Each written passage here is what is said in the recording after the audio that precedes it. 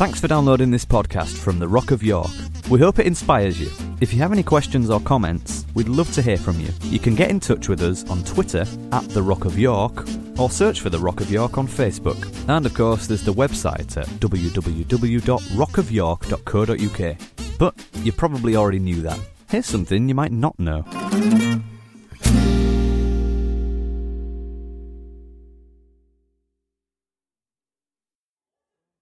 Am I on? Yes? You all okay? Good. Feels really surreal being up here tonight, like with the team, like just been me and Connie, and I don't feel like I've spoken preach-wise for quite a while. To say I'm nervous would be an understatement. It's really funny, isn't it? So yeah, if I drop dead, it's just from the palpitations. Just call the paramedics and feel free to talk amongst yourselves. Now, it's funny, I was just speaking to Sarah at the side. It's bizarre because generally in life, everything is about conversation. So the reason why you think something or feel something is because you've heard somebody say something somewhere, or you've spoken to someone in your day, and then the thought that you had based on what you heard, you then convey to somebody else. Very rarely do we have to write it all down and get this thing that we then present without any conversation back. And I am definitely a conversation person. I like for people to disagree with me or agree, and we can then fight it out. That's how I work. So, in effect, when I'm putting this together, I'm having this big row with myself and conversation sat at home with my laptop, thinking I've got to somehow convey, without that argument, because you can't hear it, basically what it is I'm trying to put across. But we usually get there, don't we? Yeah. Anyway, I was going to start with this because it made me laugh. Who celebrated Valentine's Day? Okay, not many people. That's great. Glad to see we've got so much romance brewing within the Rock of York. We're unconventional, but when it comes down to love, well, you know. Anyway, the reason why I mentioned I don't celebrate Valentine's Day. I never have, actually. Some people say I should. Well, it's just, I suppose if you want to go out for a meal, go out for a meal. If you want to buy somebody flowers, then do it whenever. It doesn't have to be a set day, I don't think, does it? Anyway, have any of you actually researched the history of Valentine's Day? Yes. Okay, well, I'm going to briefly just tell you because I thought this would be a great way just to start, right? I'm not preaching on Valentine's Day, by the way, but I just thought this would be quite good fun. So, this is where Valentine's Day comes from, folks. Ready? It was a Roman festival and feast that was held between the 13th and 15th of February to ward off the evil spirits and help build the community. And the event began with sacrificing 2 male goats and a dog. Now, young women would line up naked to be whipped with the hides of the sacrificed animals in the belief that it would make them fertile.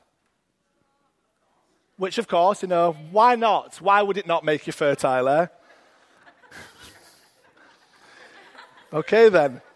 Now, this is where it gets exciting. The feast would include, and this is the Valentine's bit, you can see where it's all starting to fit in. The feast would include a matchmaking lottery where names would be put into a jar and they'd pick, and basically then you'd be matched with someone just for the 2-day festival if you thought, okay, well, I like this person for 2 days. Or if you actually really like the person, and it could potentially end up being a lifelong match. So they could, not only do you go away fertile, you also go away with your lifelong partner. So you can see there was a lot of positives about it. Anyway, this is where it gets interesting. I might end up preaching on this, you never know. We then have this guy called Emperor Claudius II, must get that right, who executed 2 men, both named Valentine, on February the 14th, on different years in the 3rd century. Now, this was honored by the Catholic Church, of course it would be, with a celebration of Valentine's Day. Hence, they were both called Valentine, so they called it Valentine's Day. Now, notice this 14th fits within where the 13th and 15th, which was the Roman festival where they would kill these animals and whip and all that. So anyway, this is where the connection is. So, of course, then you've got the festival where it was about love and coming together and matchmaking and all that, and then you've got these killing of the guys called Valentine. Later, the Pope muddled things up by combining Valentine's Day during the Roman festival on the 14th, in between, to try and expel the pagan rituals that he felt were inappropriate. The only difference being that they were no longer allowed to be naked, they had to wear clothes. Hence, that's where Valentine's Day came from. That's quite fascinating, that, isn't it? I don't know why I told you. I just thought it was fun. It was just really it. So there you go. If you learn anything, don't learn anything other than that tonight, then you've learned something, which is good. Yeah. Right. So what do I want to talk about tonight? Firstly, where does it say? Unconventional by design. We say this a lot, running the race marked out for us. What does unconventional mean? We can say it a lot. It's a word that has become part of our vocabulary now. Sometimes I'm not sure whether we actually fully really come to grips with actually what that word means. To be unconventional, in very simple terms, means that we don't fit in within what you would consider the mainstream way of thinking. Yeah? Now, that doesn't necessarily have to be bad. Some people believe that to be unconventional, you deliberately cause friction just to be annoying. That is not what we're talking about here. Just because you believe that the path that the running the race marked out for you happens to be unconventional because you maybe think slightly different or you're willing to ask questions that other people won't ask, doesn't mean you are deliberately going out of your way to cause a problem. Now, for those who it's different to, now we all have to be honest here, we don't like differences. Differences often cause friction, and that's where the problem comes. When someone's different around me, I believe they're doing it deliberately to annoy me. And they're not. They're just a person. They've got different ways of thinking. It's not that they are deliberately going out of their way to irritate me. Yeah, and we all have to remember that, and I think we can all be guilty of believing that sometimes. Now, you will be sat in here tonight waiting to hear what is going to be said. You're probably already absolutely blown away by the Valentine's thing. But in effect, what's so wonderful about being unconventional is the other thing that's opposite to unconventional is conventional. Now, to be conventional, I would say a good word for you in that is cloning. Everything looks the same, fits within a mold, has a very, very established pattern, right? And it demands a certain amount of conformity. Do you understand what I mean by that? Now, I would say one of the things the Rock of York doesn't demand is conformity, because what we don't want is a group of cloned people. That's not what we're looking for at all. Sorry? Yo, you doing okay? I'm glad you're here. Good to see you. We don't want a group of cloned people. We want a group of individual people who come and are able to express themselves, find out things that they feel and that they believe. One of the things that I struggled with all my life is what I believed wasn't something that I believed from my own accord. It was something that had been passed down to me that I felt if at any point in my life I was to question or disagree, somehow that would be a problem. When actually, you only need to watch how Jesus worked. He was throwing everything up in the air and saying, for crying out loud, you've heard it this way, but now I'm telling you this. And the Pharisees are going, no, that means that people won't conform. And the mess is great. That's what this earth is about. It's about creating and fluidity and learning and growing. If we were all the same, there'd be nothing to learn. So it's important we remember that. And I know that that's kind of just started my message, but this is very exciting. And it's exciting for you as an individual because what it does is it frees you to connect as a corporate body, but within your own individual expression. And as I'm talking tonight, there will be things that you disagree with. And I don't care. I'm honest. No, there won't. If there is, get out. Yeah. There will be things that you might think, I'm not sure about that yet. Not quite sure. I'm not where you are yet, right? But there might also be things that you thought, finally, I've needed to hear that, and it's okay. Yeah. There might be some things that I say that might not be completely right. It's my journey. I would like to believe that the spirit that I'm bringing it is one of a positivity and to say, actually, this is about growth and it's about learning. We should never be presenting anything just to make a point. It should always be with the spirit of trying to grow as people. That is ultimately our goal. So, with that said, this is the title of my preach. Can I have the first slide? It is finished. Now what? Now what? Yes, thank you, Diamond. Now what? You're probably thinking, how does that work? That's what I wanted it to create, all right? Now, you'll understand where this all fits in soon. I'm going to start by talking a little bit about Adam and Eve, right? Now, most of you will have heard my Toxic Whispers series that I did. Yeah, the whole concept of how something happens here, but over the years you end up here, and it is absolutely nothing like what was said right at the beginning. But here we are believing this, and yet if we were to go back to see what actually was said or done, we'd be quite shocked at some of the things that we've created. And it happens with everything in life. It's not just biblical. It happens with all things. Remember the thing about the ham, where I can't remember the exact story, but it was actually kept cutting the ends off for the oven, and yet, why are you chopping the ends of your ham off? Well, because that's what my mum always did. Well, you don't need to now because you've got a pan big enough, and a bigger oven. Do you know what I'm saying? Yeah?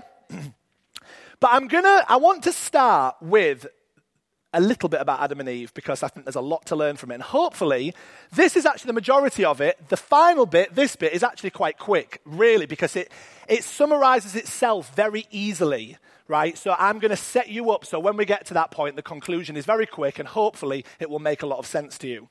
So, in the beginning we have Adam and Eve. Now, some people suggest that possibly the story of Adam and Eve may be allegorical, i.e. just a story to represent certain things. Or some people believe it's categorically, it was real, right? Either way, I'm not particularly bothered what you think. And again, what we've just been saying, you can believe what you would like to believe about that. Because at the end of the day, as long as it takes us to a greater understanding, whether there were real figures or whether there were, for example, my granddad was a real figure. Some of you never met him. That doesn't stop him from being real and you learning from some of the things that we learned from him that we can pass down to you. Does that make sense? So, when they were first in the garden and creation had happened, it says they walked and talked with God in the cool of the whatever. I can't even remember the words. I'm not going to try and be poetic. They were completely at one. There was a oneness about their experience in the garden. Now you have two trees. You have the tree of life and you have the tree of the knowledge of good and evil. Now, let's be clear here. They were both put there by the Creator. One wasn't put there by God and the other by the devil. Can we just clarify that? Two trees were placed in the garden, right? Now, the reason why I believe two trees were placed there is because in life you have to have contrast. If you don't have contrast, there is no free will. You just put a tree of life there, you don't give man the right and the opportunity to be flexible in his feelings and beliefs.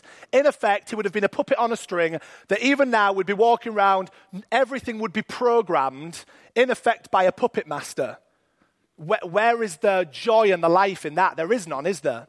And remember, another thing, you can't experience joy unless you've experienced pain. You wouldn't know what it was. So all of the amazing things that you feel in your life, you need to be thankful that you've experienced the opposite. It may have been incredibly painful and no one is denying that, but that experience then gives you the right, when then you have an experience of love or kindness or grace, to think, wow, this feels great. Does that make sense? Good. Now, there's been a lot of different opinions of what the eating of this fruit caused.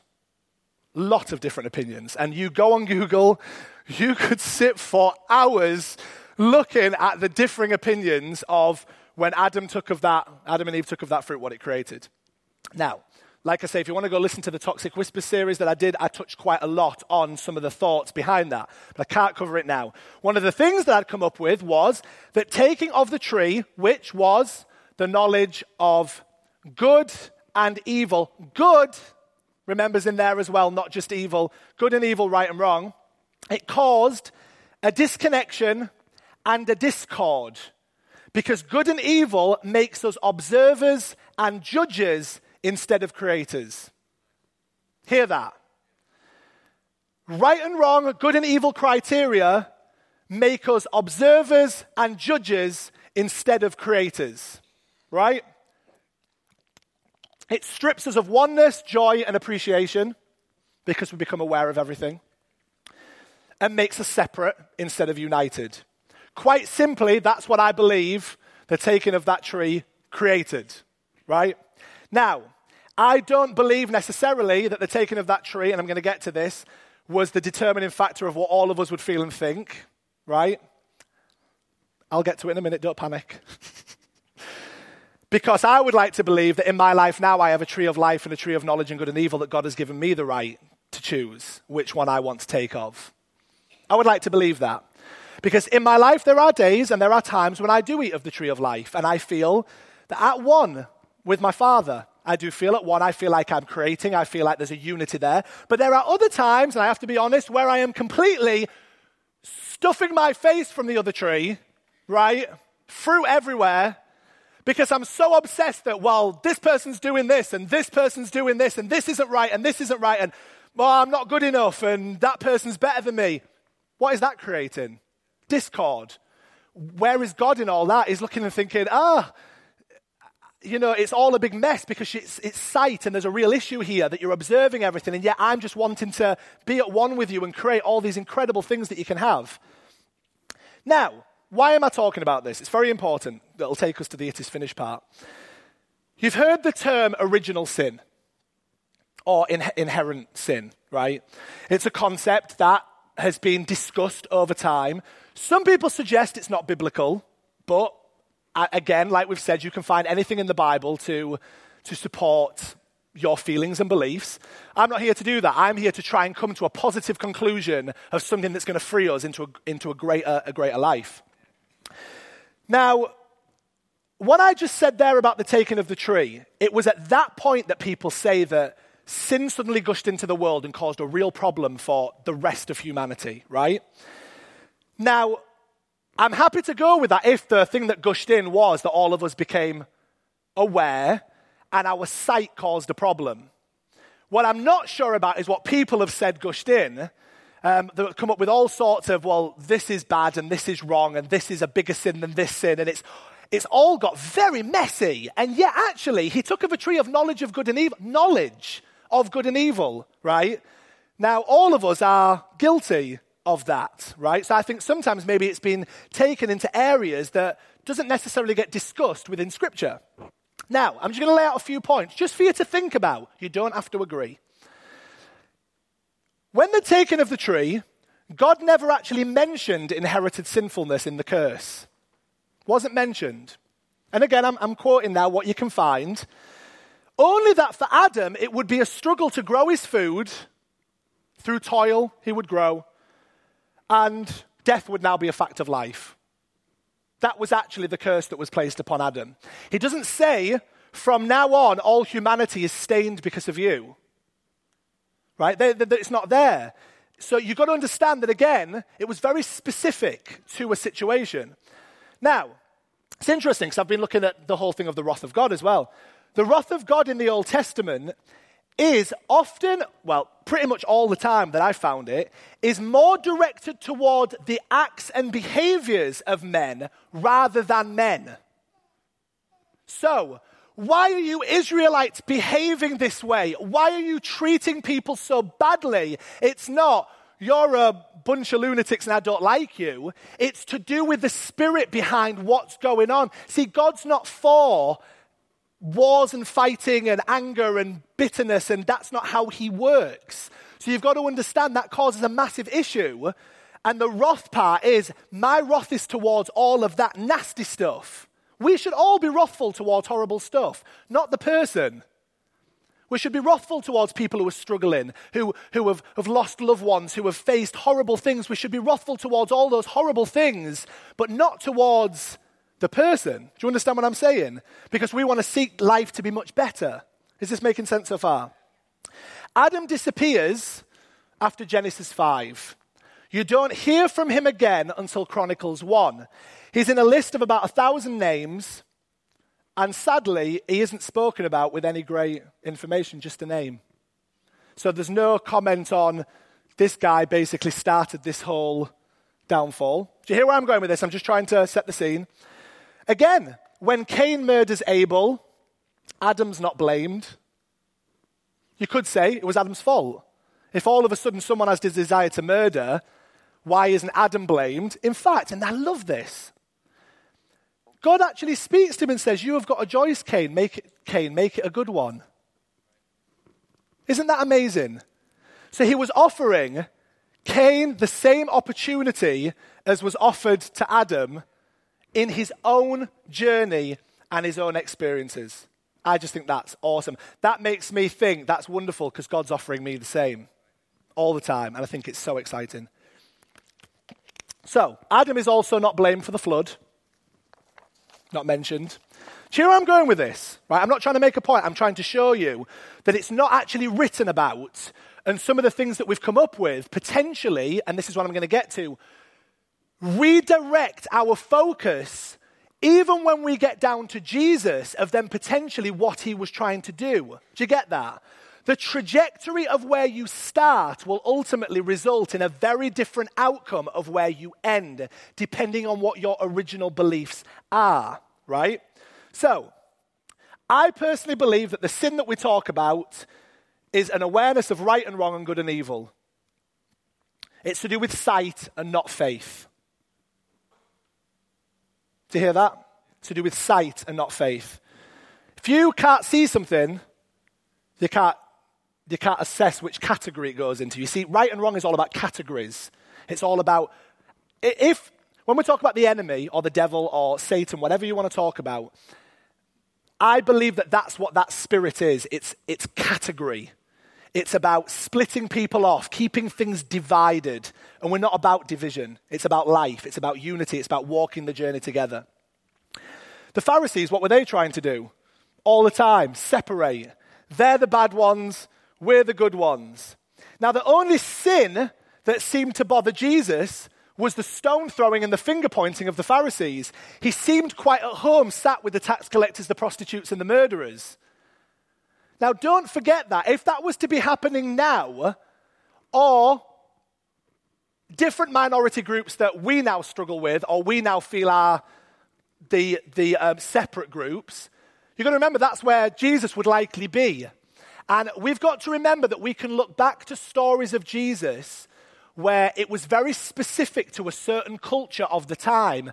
So when they say, for example, and forgive me for saying this, when they talk about adultery, back then, and in some Middle Eastern countries it still is, they're still stoned for it now. Here, and I'm not condoning it, but what I'm saying is, it's part of people's experiences now. So we don't now hold that as being this, well, okay, maybe it's not a great choice, but we wouldn't say, it happens. Do you see what I'm saying? But there's other things that we would still label as being the bad ones. Does that make sense? And that's where Jesus would be. You've got to ask yourself the question, would you be there? Are you happy to be there?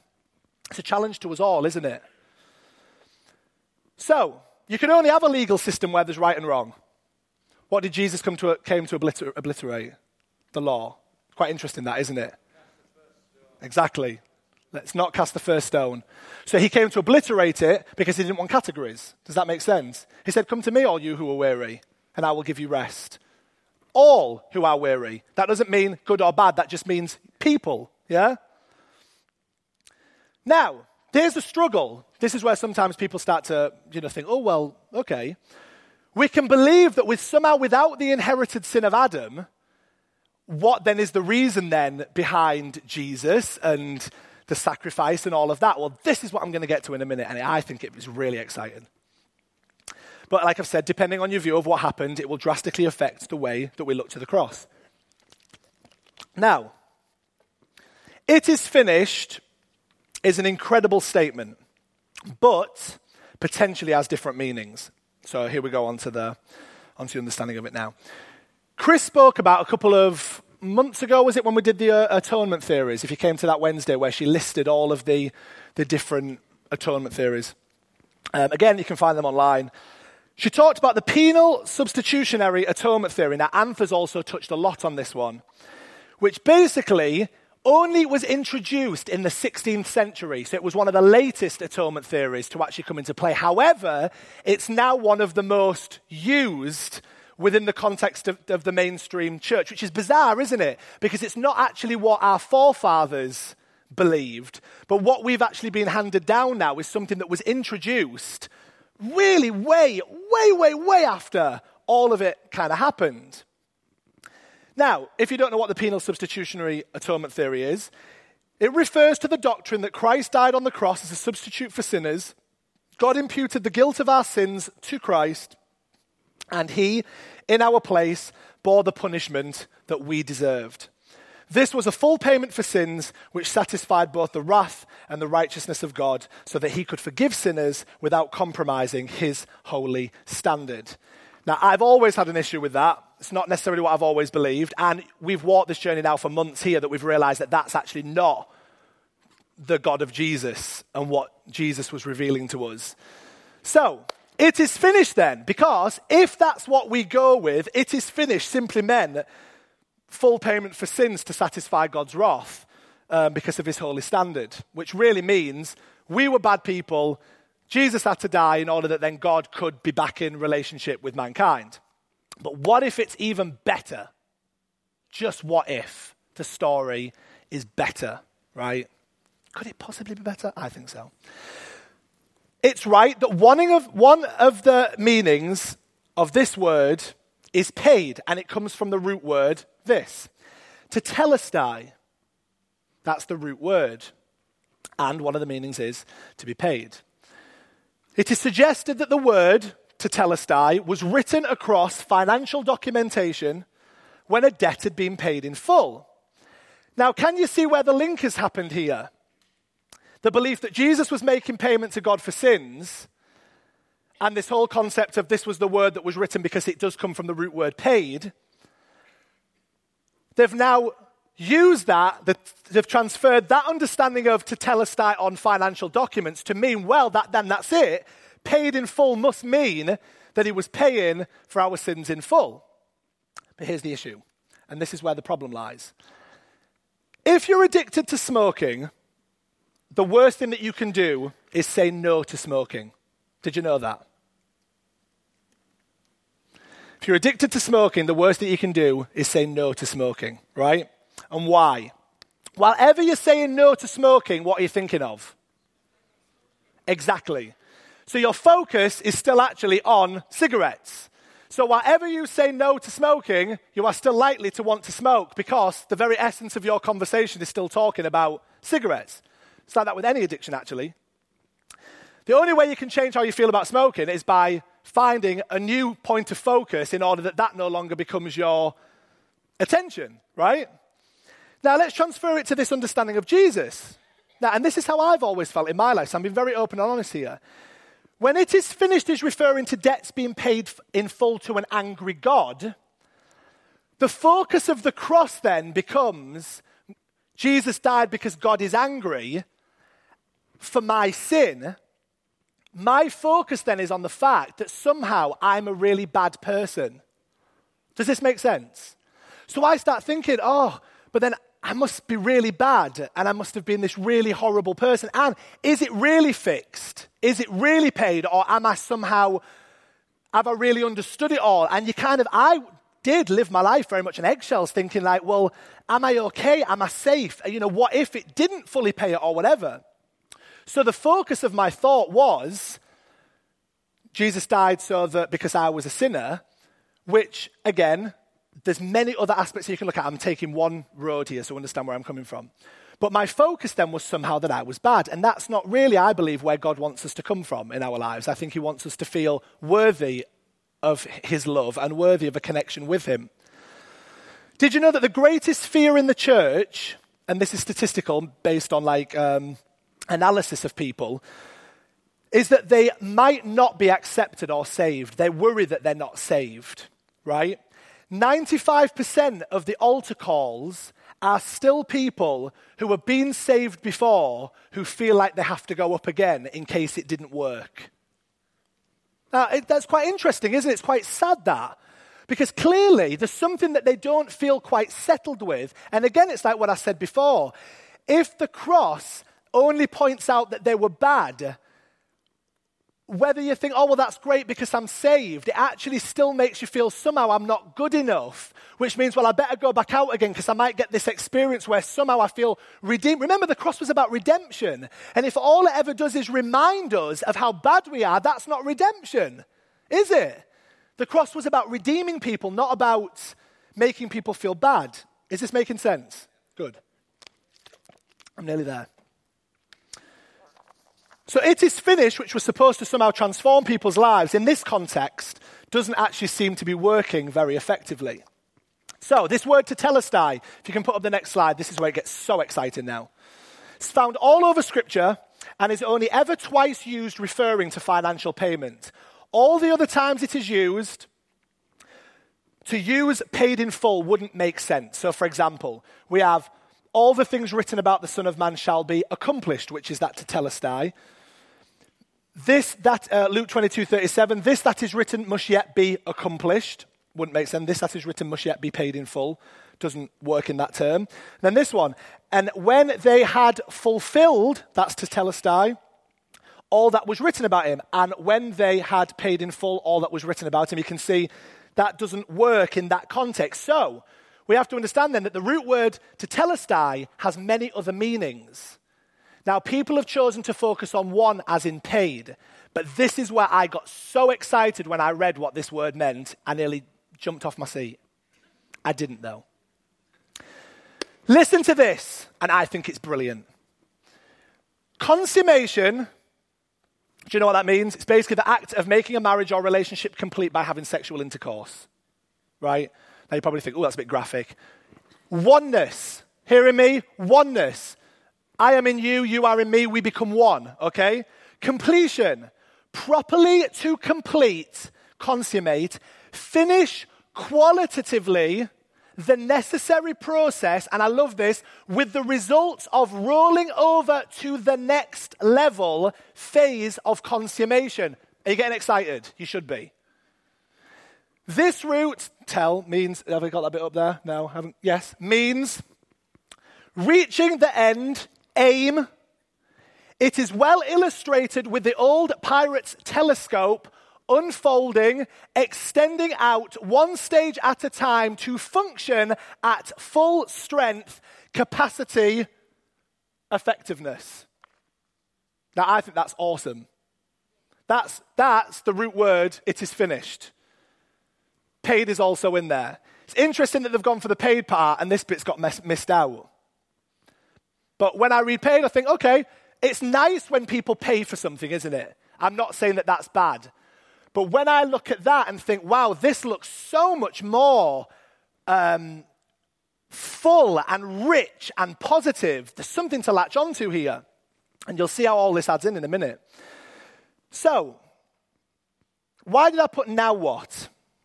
Because you see, if we go with what it's saying there, the results of rolling over to the next level, it is finished becomes a paradox. How would you roll over to the next level if it's finished? Could possibly be something that was happening on the cross was rolling over into everyday experience for people. That the spirit that was there was accessible from the second that he breathed his last to 2016, February, whatever date we're on right now, this very second. A very tangible, very real experience still exists right now for you, sat where you are. How awesome is that? Now, that excites me, that the very essence of it is finished means right now, you're in it. Brilliant. Isn't it brilliant? See, it is finished is not about escapism. Because of Jesus, my place in heaven is now secure. We've understood that that was something that we'd completely kind of got skew whiff on. My life isn't great here, so at least it is finished means I can have a better one when I die. That's not what life is about. Life is about living, surely. And that's what Jesus was saying. Do you not know that the kingdom is within you? It was about now. It was about a very real experience. He wasn't trying to sweep people up to the great by and playing harps in the sky. He was saying, we're living now. What are we going to do about it? How are we going to extend this story on? It is finished that we've come to understand, I don't believe, is the spirit of tetelestai. That when Jesus declared those words on the cross, he was trying to get across. I believe it was something more powerful. Yes, a payment might have been made for the choices of man. I'm fine with that. But in a positive way and in a way that continues the story right now into our current generation. So here's where I'm going to start to wrap it up. I hope this has made sense and I hope you're feeling the positive vibe behind it because this is about freeing us into a greater way of thinking, right? I'm going to reword a scripture. I'm not even going to reword it, I'm going to add to it. Right? I've taken the scripture and I've added a big chunk in the middle. You're all thinking, you can't do that. It's the book of Joel, the second. Right? No.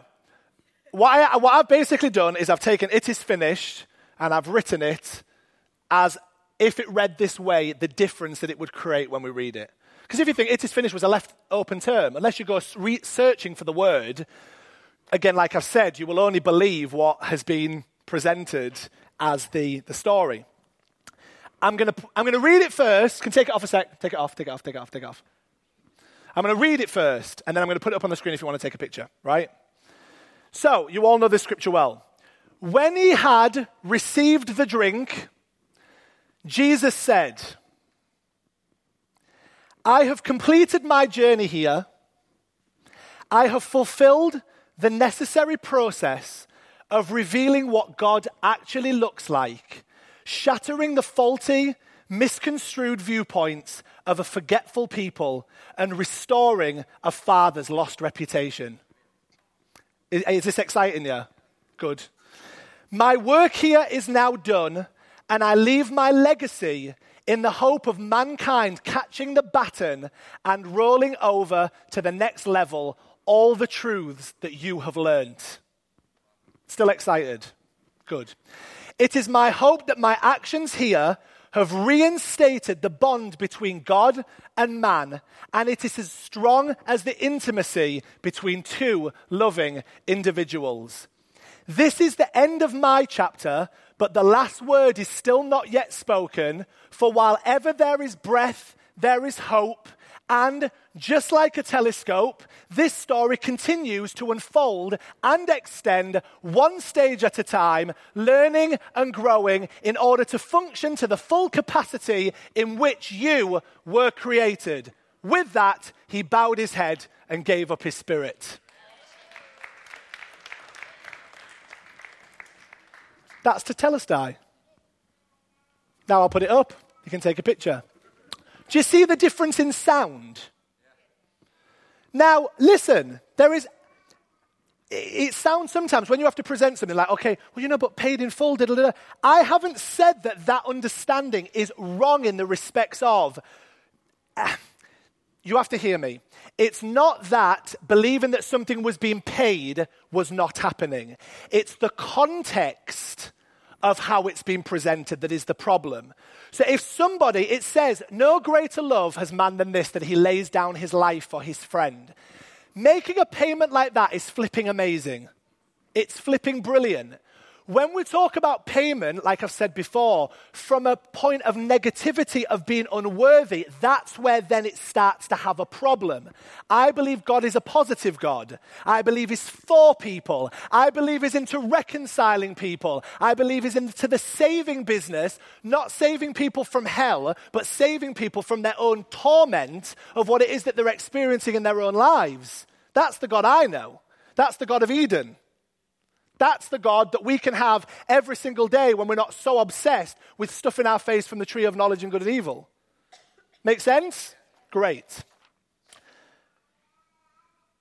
What God was showing us in Jesus was not supposed to be a one-time event. It says, greater things will you do than I. Why do you think? Again, I said it before. The kingdom is within you. The kingdom is expansive. God does not stop. God is growing. God is teaching. God is, I can't even think of words because it's God. If God ended there and it is finished was final, then to some degree, we're now really just plodding along with no real purpose. And remember what Ant said about purpose. If you don't have purpose, well, we've said before, at least, is it lethargy the word, when things just feel lethargy, what is it? Yeah, something like that. It wasn't a one-time event that was supposed to stop there. It was supposed to be the influence to completely change the way that all mankind would treat one another, would behave, would understand their context to God, and ultimately revolutionize the world that we live in. So we, look from Jesus forward. Do you understand? This is the point. We start from this spirit here, and now we work forward. If we're only ever looking back, we can't evolve, we can't change, we can't learn, we can't grow. It's supposed to propel us forward. So Jesus to me is an incredible inspiration expressed from God in order to show us that we've completely forgotten how at one with the Father we can be. We can have it, people. We can have it. And I want that to be our story in our lives. I look at what Chris and Anth are taking over to India, and it's life. It's just life after life after life. These people are being completely changed, completely transformed. And why? Because that same spirit that was in Jesus now continues. Jesus didn't go and help women with AIDS in India. He helped a different group of people. We now, in 2016, are the continued expression of that now. Don't ever forget that. You will be in your life being Jesus to someone all the time. Don't ever forget that. So let this inspire you. I hope it's encouraged you. I hope it hasn't freaked you out. At the end of the day, it's not supposed to. All this stuff is important, and it's expanding our brains. You know, you were born with a brain that needs expanding. Yeah? You got a frontal lobe that is there to be stretched, to experience and learn and all of this great stuff. Let's not close ourselves off. Let's be open. Let's be willing to learn. And if you've got any questions, please shout out, as long as they're not difficult ones, as long as you don't disagree. I'll be in my trailer. But thank you for listening. I hope you've enjoyed your night, and I hope it's been of some use. Even if 50% you can take away, great. That's all I'm bothered about. I'm sure there'll have been one point in there tonight. Jenny said to me earlier, can we focus on the positive and not the negative? We started out by saying right and wrong, good and evil. We'll find out whether we understand that by whether already when we leave, we're comparing the things that we didn't like and we did like, or whether we can just say, it brought life in some way to me, some way, and that's great. I'm richer for being at the Rock tonight. Are you all richer for being here? I'm richer. I feel bigger and more expanded, and so it's great, yeah. Anyway, love you lots, and we will see you on Wednesday for film night. All right, take care.